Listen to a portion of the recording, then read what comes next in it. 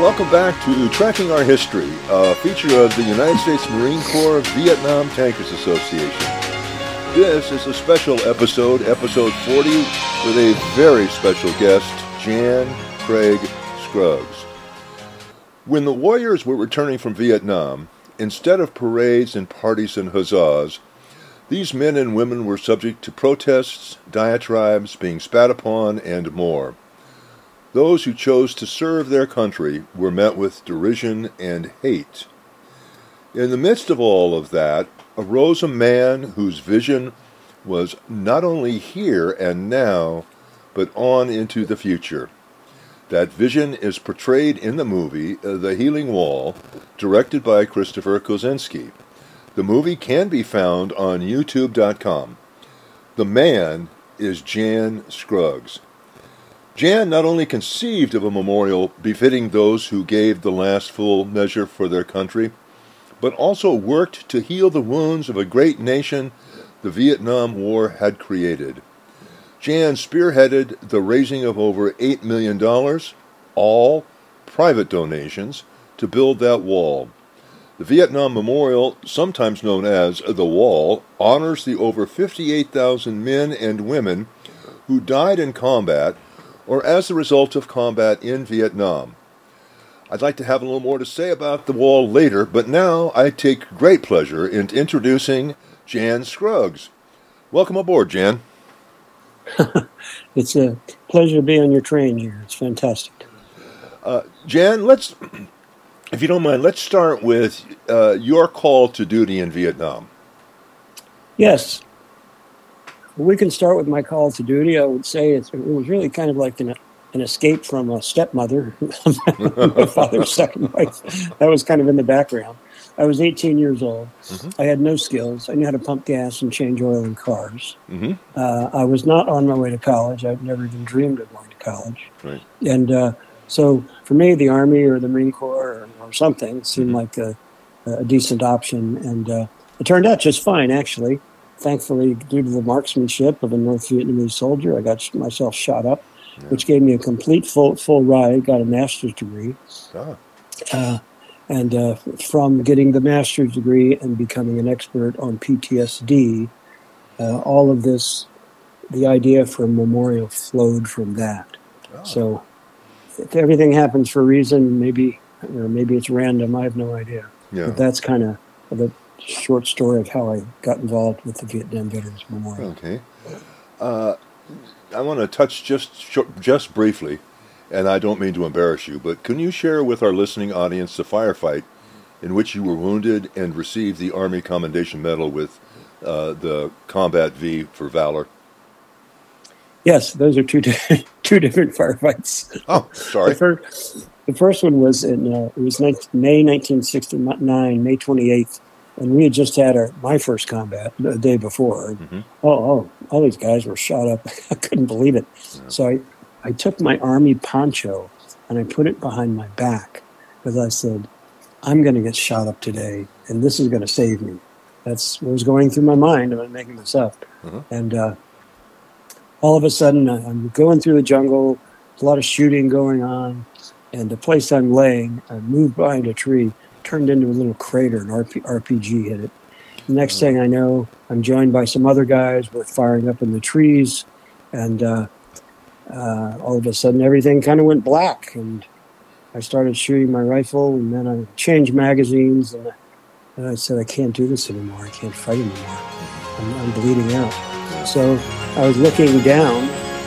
It was like my spirit or something. It was like raising out of my body. Sure. I was kind of going through the trees as I was praying because I just felt it was so unfair for me at age 19 to end up a casualty in the Vietnam War. It just didn't seem to be fair. So I prayed and said, God, get me on this mess. I'll do something. I'll do something to pay you back. And so anyway, that was going through my mind.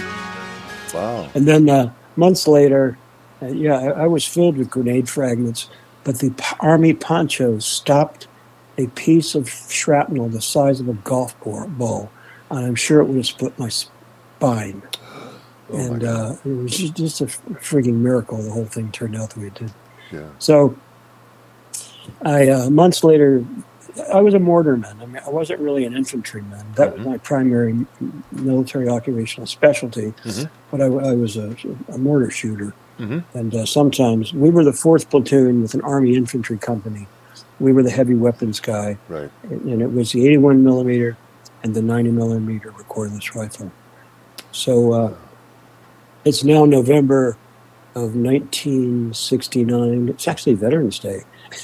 Oh wow! Yeah. We're pinned down by North Vietnamese guys, and we walked into their base camp, and so I was given this 90 millimeter rifle. It's a big thing. You can knock out small tanks with it and that sort of thing. Right. So I was going to knock out this bunker because I had the guy in the sights, and the damn gun wouldn't work. Oh. So I reloaded it, did it again. Another guy tried it. And we had to get the hell out of there, or we were all going to get shot full of holes. If a few more reinforcements, they would have wiped us out. Sure. So we start retreating, and the captain says, "I believe someone may have left the 90 millimeter recoilless rifle. Send someone to get it." So I went and got this stupid rifle that wouldn't work. Oh, geez. and the next day he says, "Well, we need to commend Specialist 4th Class Jan Scruggs for his saving a failed piece of military equipment." Yeah. It's funny. Anyway, it works well, and having that takes some courage to run out there and in the midst of everything else and pick up a weapon that doesn't fire. Yeah, my 12 gauge worked. I'll tell you that. That's good. That's good. Okay, so you conceived of the Vietnam Memorial Wall, and it sounds like that came out of that first experience with when you were hit, and you said, let me live, and I'll do something special or unique for that. So that was part of it. Please go ahead. Well, look, I came back from the Vietnam War.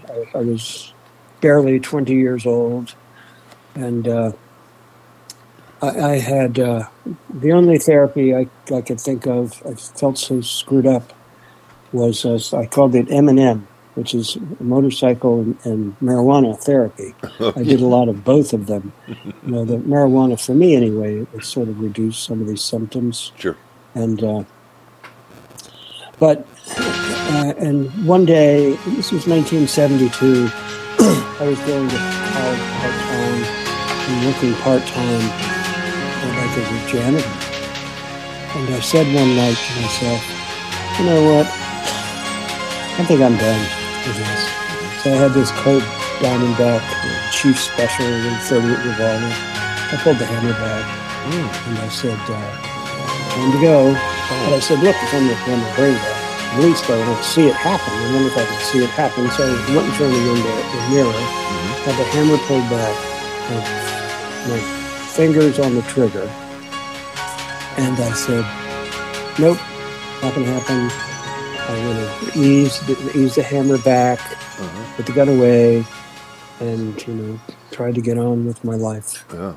And what happened was I met the right woman. I became an expert on post-traumatic stress disorder. Right. That's the whole thing. Right. I did research in getting my master's degree at American University, and I testified before the United States Senate. Oh, wow. About the need for PTSD centers that would help these guys at the time who were just kind of coming back from Vietnam, and so I was an expert on something. I had some credibility. Right. My wife and I went to see a movie called The Deer Hunter. Yes, that's in the movie. With Robert De Niro. Yeah. And kind of like a fantasy movie, but. Going to war is a little bit like playing Russian roulette. You have no idea what's going to happen, and the clerk typist might get hit by a stray bullet. The guy who's walking point for 12 months never gets a scratch. You just never know. Yeah. So, but it had an effect on me, And I stayed up all night. And, I said, look, I can build a memorial, a national Vietnam Veterans Memorial. I know I can do it, but I needed a little time off of work, so I went to the Department of Labor where I worked. I was an investigator. Mm-hmm. And my boss said, you're telling me you need a couple of weeks off work because you're going to build a national memorial in Washington, D.C. Mm-hmm. You, a GS7, wearing blue jeans, who can't even tie a tie right, you're going to build this memorial. Because I'll tell you what, Scruggs, you need a mental health day. You need a mental health week. Okay. You come back when you're ready. Oh, gosh. We'll have a job waiting for you. But I became obsessed. It was this crazy thing. Mm-hmm. I just knew it would work. Yeah. Because there was a psychiatrist who studied under Sigmund Freud. His name was Carl Jung. He was from Austria.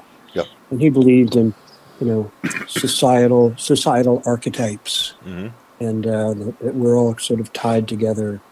And one societal archetype is the warrior who gets wounded, injured, fighting for the country. So my theory was I would take these guys who'd given their lives, put their names on a memorial right in the center of Washington, D.C. So that was the whole story. I made, nothing. I had no idea what I was doing, but I started it, and everything worked out just fine in the long term. But what saved me was some publicity from this came out in July of 1979, mm-hmm. and I had raised less than $200. So they were kind of laughing at me, these late night talk show guys and all that. Mm. But that gave me what I needed. So I got some guys approached me. They had been to the West Point, mm-hmm. and they had also been to Harvard Business School. Oh, they take the really smart ones and send them to Harvard. Mm-hmm. Yeah. The Army's like a big corporation. You're going all these supplies and all this stuff. Sure. So they put together a Harvard, kind of like a Harvard business program, mm-hmm. Harvard Business School test. How would you do this? Okay, we're going to get a site. Mm-hmm. We're going to get some money. We're going to design. We're going to dedicate it. We're going to do it in 3 years. Guess what? We did it in 3 years. Wow. Yeah. And that's spectacular for anything. Yeah. And you could never do this again. I'll tell you why. Because once this big controversy started over the Vietnam Veterans Memorial, mm-hmm. if these guys would have had, Facebook and Spotify and all this instant communication you can get your hands on nowadays, if they would have had that, we never would have had a chance with Congress. We were always kind of one day ahead of them with our strategy, and ultimately we made a compromise with the opponents, and the compromise was to add a flag and statue to the design. Right. We have a beautiful statue of the three servicemen. Yeah.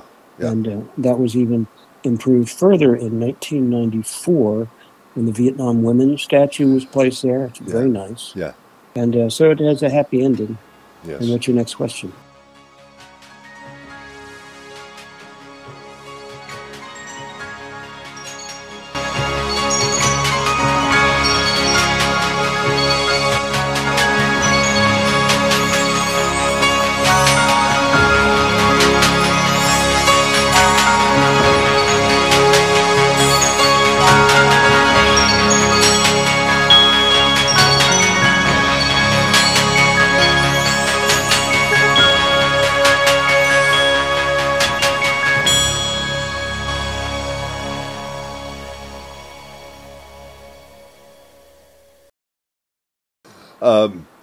So how many, once upon a time I also worked for the federal government. How many bureaucracies did you ultimately have to go through to accomplish this? Yeah. Well, the first bureaucracy is the United States Congress. Mm-hmm. And they have a committee structure and a subcommittee structure. So we had to deal with them first. Then in Washington, D.C., if you want to build something on or near the mall, you need to have hearings in front of the Commission on Fine Arts, the National Capital Memorial Advisory Commission, the District of Columbia Historical Commission. Everyone's got to be on board with this thing, Yeah. And we had a design. We had the largest architectural design competition held in the history of Western civilization. Yeah. That is not a joke. Yeah. That is the frigging truth. Yeah. And, I can imagine. And who wins? Who wins it? Right? A young 21-year-old kid from Yale University. Yeah. Maya Yinglin, Chinese ancestry, which I thought was fantastic. Beautiful woman, very well spoken. Mm-hmm. But her design was attacked. They said, this is the black gash of shame and sorrow, the black ditch of shame, trying to bury the Vietnam War. If they would have had all that stuff and put it on Spotify and all this other stuff, they would have buried us. And they almost did, actually. Yeah. What happened was, after we'd gotten all these approvals, the Secretary of the Interior said, I'm sorry, gentlemen, you're not building this memorial. I've gotten 24 phone calls from members of Congress begging me to stop you from building this memorial, and that's exactly what I'm going to do. Oh. So, and now it's now March 1982. Mm-hmm. We're going to build this thing for November 1982, right? Mm-hmm. Right. What do? Guess what? I've run out of ammo. This gun won't work anymore. There's nothing left except one guy comes along. His name is Tom Shull, and he works for James Baker in the Reagan White House. Oh, okay. And you're a real smart guy, another West Point Harvard guy. Mm-hmm. And he goes to the Secretary of the Interior's office and says, look, I hate to tell you this, but you're giving me the construction permit. You're going to give it to me today because the president and President Ronald Reagan and everyone in this administration wants it built. So why don't you give me the permit? And the guy took it and said, okay, here's the permit. Good luck with your groundbreaking. Wow. So, yeah, and we did the groundbreaking March 26th. Uh-huh. And we had 100 veterans, 2 from every state. Each of them had a shovel. It was huge, a lot of energy. Mm-hmm. We were waiting for a temporary restraining order to be filed against us, which it wasn't. And I went to the sites, and all these bulldozers were there. And the guy said, "What do you need your bulldozers for? You're way premature." I said, "I need you to make this thing look like I called in an airstrike of B-52s. Just holes everywhere, screwed up so they couldn't pull a construction permit." Mm-hmm. So, fast on my feet. I was fighting way beyond my weight class. And I know you're going to ask me, well, how'd you get all the money? Yes. Getting the money wasn't really that hard. Really? Bob Hope, yeah. You remember Bob Hope? Oh, yeah, sure. Well, he agreed to sign a direct mail letter. Please help build the Vietnam Veterans Memorial. Oh, wow. And we became kind of friends with him or friendly with him. Uh-huh. And, you send out this Bob Hope letter to the same people who give to the Boy Scouts. It's a real science of direct mail. Mm. And they sent money in. I got $1 million from the American Legion, $350,000 from Veterans of Foreign Wars. Some corporations like Boeing and these military groups, they gave us money. All the oil companies gave us money. Exxon gave us $1 for every employee they had. Wow. The money was the hard part. The hard part was the politics. Yeah. This was serious stuff. There's serious people. They had a lot of money behind them. Yeah. And these people knew how to play for keeps. Yeah. I can appreciate that. Now, let me this question arises. The decision to go completely private as opposed to some form of grant funding from the government or something, how did that come about? Well, the Committee on National Parks established a policy years ago that any national memorial placed on the mall would not be paid for with any federal funds. Oh. That's the answer to your question. Oh, okay. So you had no choice essentially, but to do this. We're going to put it in Kansas City or Modesto, California, maybe. But yeah, if you want it on the mall, yeah. I'm Yeah. involved with also the Global War on Terror Memorial. Oh, okay. Yeah, we got that. I got that thing started back in 2015. We got some good people taking care of it, and it'll all be. But they too had to agree to the same thing. Yeah, And no federal funds will be used. So yeah, there you yeah. go. Sure. That's that. They got the right guy. I'm pretty sure. Okay, so given that whole time, even let's see, it was built in '82, but there was still a strong anti-war sentiment that existed, not necessarily as widespread as before, but Yeah. how did you? How did the acceptance? I mean, I know the compromise. I understand the compromise. Yeah. But was that was just that was enough, or did you have to? Here's the thing. Mhm. The left was very anti-war and all that type of thing. We had people on our governing committee. We had George McGovern. Right. And the whole thing was, we separate the war from the warrior. The Vietnam Veterans Memorial is not about glorifying or condemning the Vietnam War. It's about people who serve the country. So that was the kind of foolproof strategy we had, and the left never even raised a finger at the whole thing. Yeah. I sat down with Tom Hayden something like 5 or 6 years ago. He said, "Oh no, I'm totally for the Vietnam Veterans Memorial. It's really cool." Okay. So I never had any problem with the left. Had problems like the kind of the far right. Yeah. Heritage Foundation, groups like that. Yeah. They, William F. Buckley had this National Review. Right. They had the first editorial against it, which was in October. It says, the Vietnam Veterans Memorial looks like the victims of a huge bus accident. And oh, wow. And from there, more and more people got involved, and this became very heavily coordinated by Washington insiders. Yeah. We had people on the inside at the Interior Department. We had people inside at the National Security Council and elsewhere. Yeah. But these guys really knew what they were doing. And they had virtually unlimited money. How many of those were Vietnam vets? Most of them were. I figured that. I figured that. Yeah. Yeah. Interesting. Some Marines, some Army, some Air. Yeah.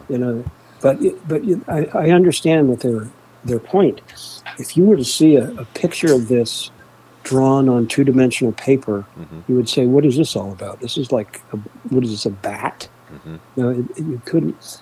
You had to build it. We had to build it for people to understand that this black stone is so fantastic. I mean, you can throw blood on it, anything you want.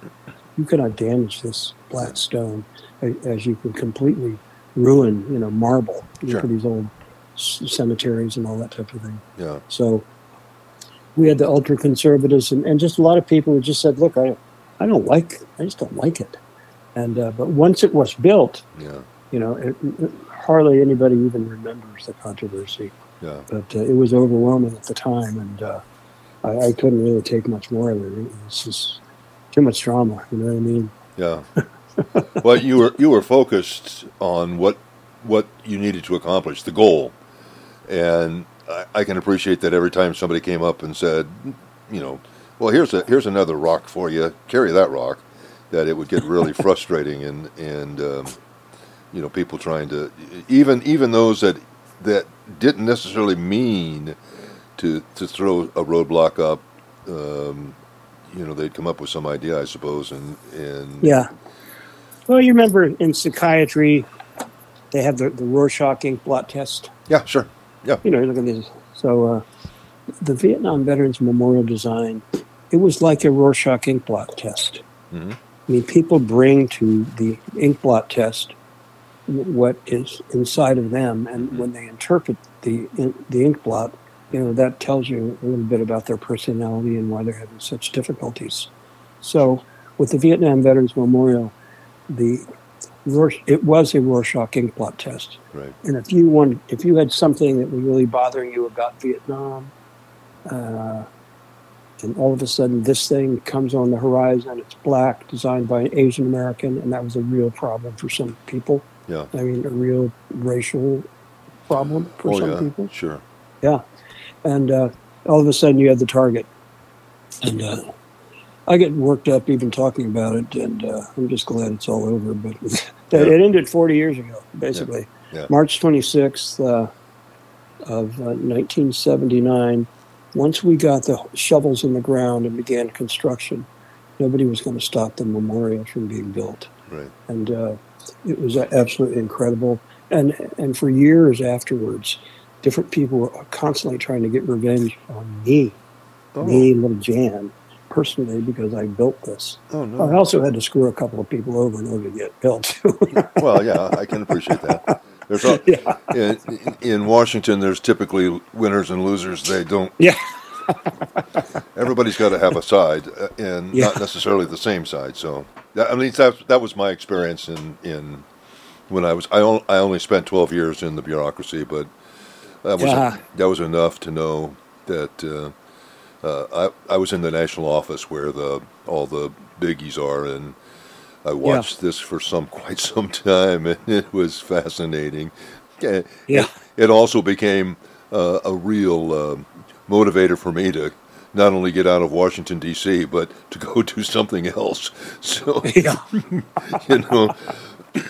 so I got into education here, and I spent 35 years in California public schools, and nice. I feel a whole lot better about having done that than what I was doing. So, that's nice.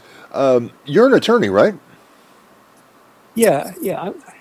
I went to law school right after this whole thing started, but for no other reason to protect myself. You know what I mean? Right. Against these people who were constantly screwing with me. Right. Claiming financial irregularities, all this sort of thing. I'll go to school. So I get out of law school after spending 3 years, and I said to myself, it's the 10th anniversary of the Vietnam Veterans Memorial. This is what I should be doing with my life. Yeah. So I reformed the Vietnam Veterans Memorial Fund, hired a staff, and we had a 10th anniversary. Then we had a 20th and 25th and 35th, and now the 40th is coming up. But I ended my career there in 2015. I was done. Okay. And now I live in Annapolis, Maryland, home of the United States Naval Academy. Right. And we have probably, I think, 1 out of every 7 guys and women who go there go into the United States Marine Corps, become Marine Corps officers, Marine Corps flyers. And it's really an inspiring place to live. And it was also the first capital of the United States. Right. The State House, Yeah, nice little tourist trap for the Washingtonians. Yeah. I live right here on the called Spa Creek, and I can see the Naval Academy Chapel as I'm talking to you right now. Oh wow! How nice! That's a neat. Yeah. The one thing I did enjoy back there was the monuments and the every time somebody came to visit, we always had something to do, of course. But the Smithsonian's were our first choice for the most part. Because it's the Smithsonian's, I guess. Yes. So, I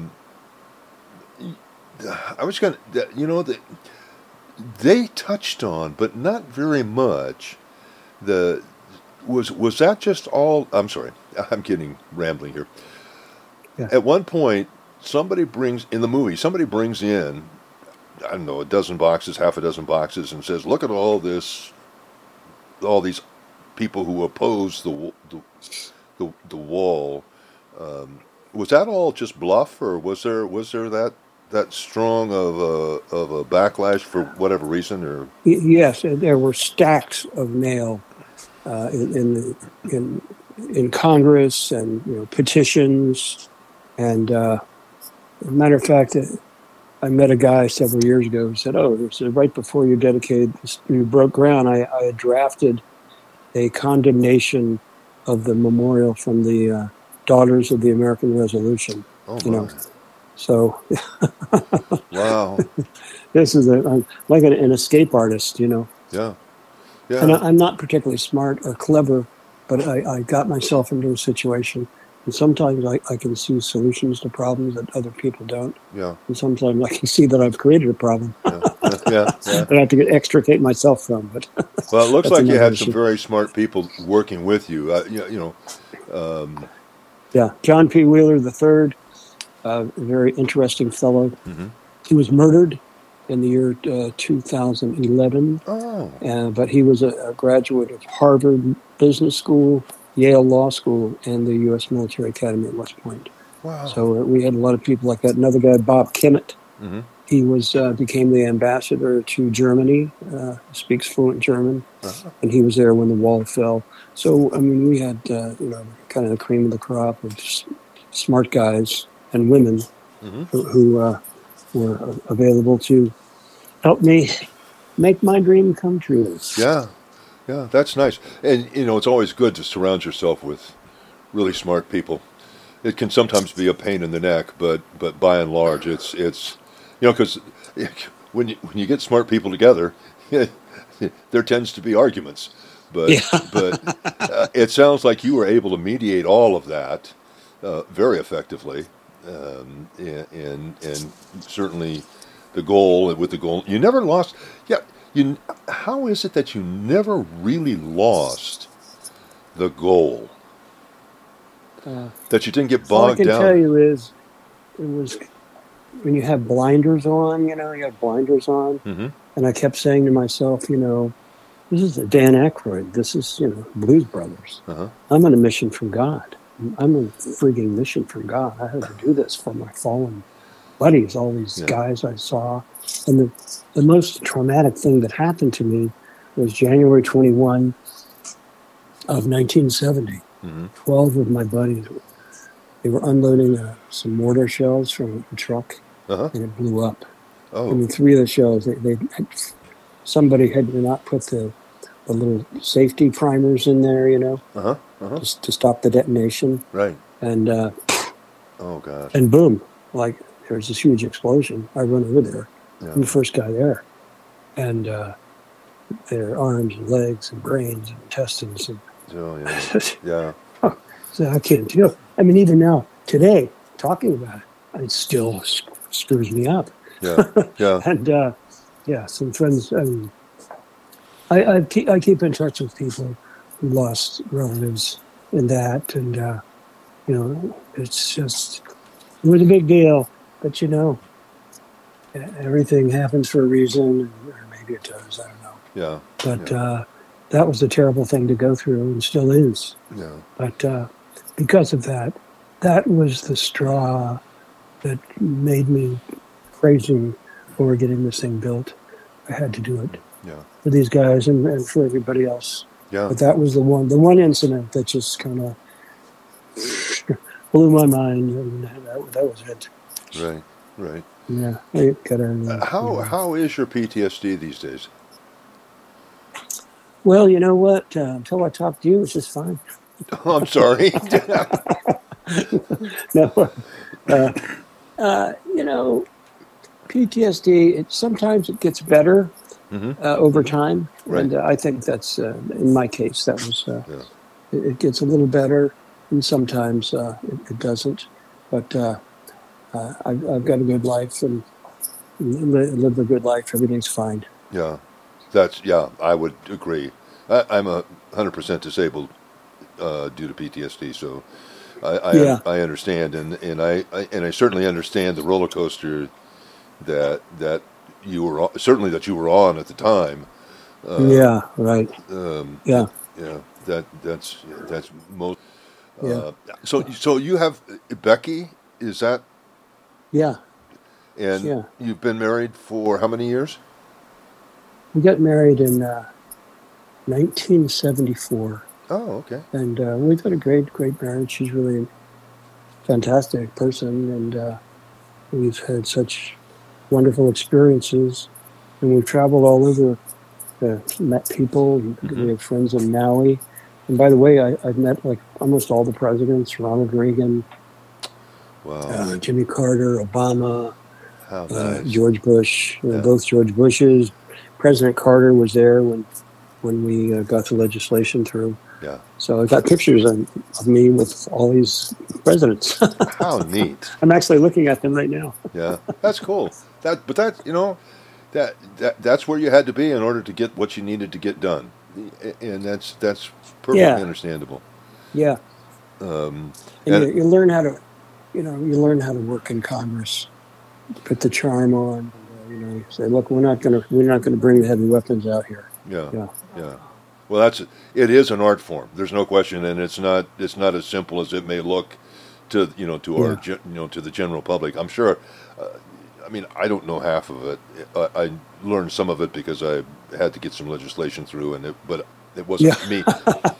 It's cutthroat, isn't it? But yeah, it can be challenging. But the stuff that you went through with all the bureaucracies is just I was amazed at that, particularly when I even got a glimpse in the movie, and that was just. But I have to say, just as a side note, I am glad to see that Watt got overruled at least one more time, because we were back there when he was trying to kill the Beach Boys. Yes, Watt, of course. And got overruled on that one, for which I am most grateful. But that was good. But because there was that controversy. Right. When we had the confrontation with the establishment there. Yep. They had already, they were already having a bad PR problem. We gave them the opportunity to have an even bigger PR problem. Mm-hmm. And thankfully it worked. Yeah. Anyway. Well, it's hard to juggle one problem, let alone multiple problems back there. So. Yeah. Well, look, let me end by just saying Please this. Do. Look, yeah. I know there are a lot of people listening to this who were in the service, who saw a lot of combat, and not everything's turned out just perfect in their life. But just keep hanging in there, and keep your friendships alive, and keep inspiring others. And also, remember the armed forces are very important. And if you have a son, daughter, or neighbor who wants to go in, you might encourage them to do that, because we certainly need people to defend the nation and stay out of these goofy wars. So to me, that might help a lot. Before you go, I'd like to have you do a plug one more time. I assume that the upkeep of all of that and the continuing the continuing upkeep of the wall still requires funding. And so I would, on your behalf, or you're welcome to do this as well, I would encourage everyone to continue to contribute to the Vietnam Veterans Wall in order to maintain the beauty and the majesty of that wall. Jan, thank you so very much. I wish you all the continuing success that you deserve. And to my listening audience, if you have not visited the Vietnam Memorial, please go. If you have been to the memorial, go again. If you have not seen the movie The Healing Wall, please watch it. It is a fascinating story.